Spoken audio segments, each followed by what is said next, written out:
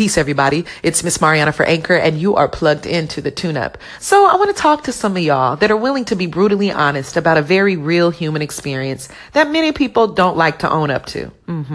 It is self-sabotage. And I know, when we talk about selfies, we're talking about the way we portray ourselves. Oh, we're so sexy. We are so popular. We're so intelligent. All these wonderful aspects about our locations, our foods, our possessions, right? We're constantly portraying the good selfies, but we do not like to deal with those other selfies. The self-doubt, the self-loathing, and of course, the self-sabotage.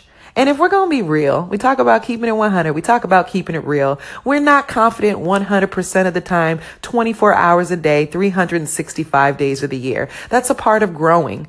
And there are areas we're more confident in. There are areas that we need to work on. So I like this joke. Cat Williams talks about this woman. She was griping. You messed up my self-esteem. And he says, I can't mess up your self-esteem. Look at the words, self-esteem. That is esteem of yourself. That is your responsibility. And Cat is absolutely right. Self-esteem and self-confidence, maintaining it, that's all on us. But some of us come through trauma or experiences where these ideas get put into our mind, which turn into beliefs. And that's what happens when we engage in self-sabotage. Basically, we're reaching for something we want, that new job or that new relationship.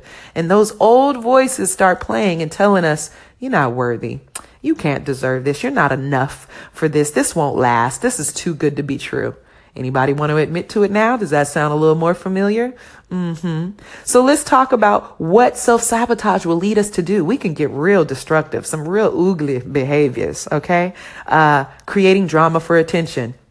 Guilty. Just shutting down and avoiding things because we just don't know how to handle it. Guilty. Go on, raise your hand if you feel it. Or leaning into our vices. And let's be clear, vices aren't always drugs and alcohol. It can be food. It can be, addiction to shopping. It could be addiction to attention. Guilty as charged.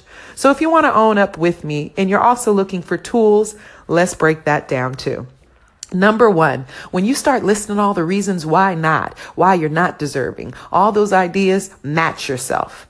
For every reason why it can't or it won't, or you believe you're not deserving or it's too good to be true, match it with reasons why it is possible, why it can happen, and maybe actually how you can create conditions to bring your goal into fruition. Now that's easy because, us self-helpers, we like lists and going down lists. But the hard part is number two. Now you got to make a decision.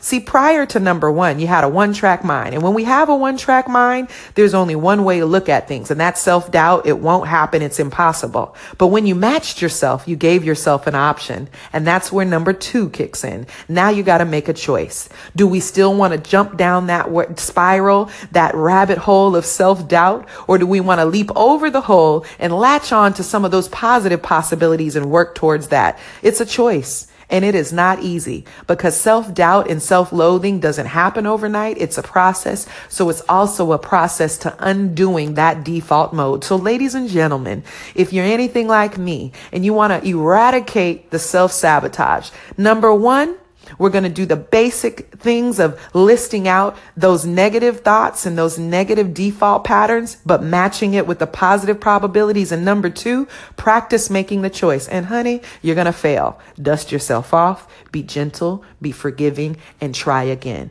Eventually, what this is self-corrective behavioral changes.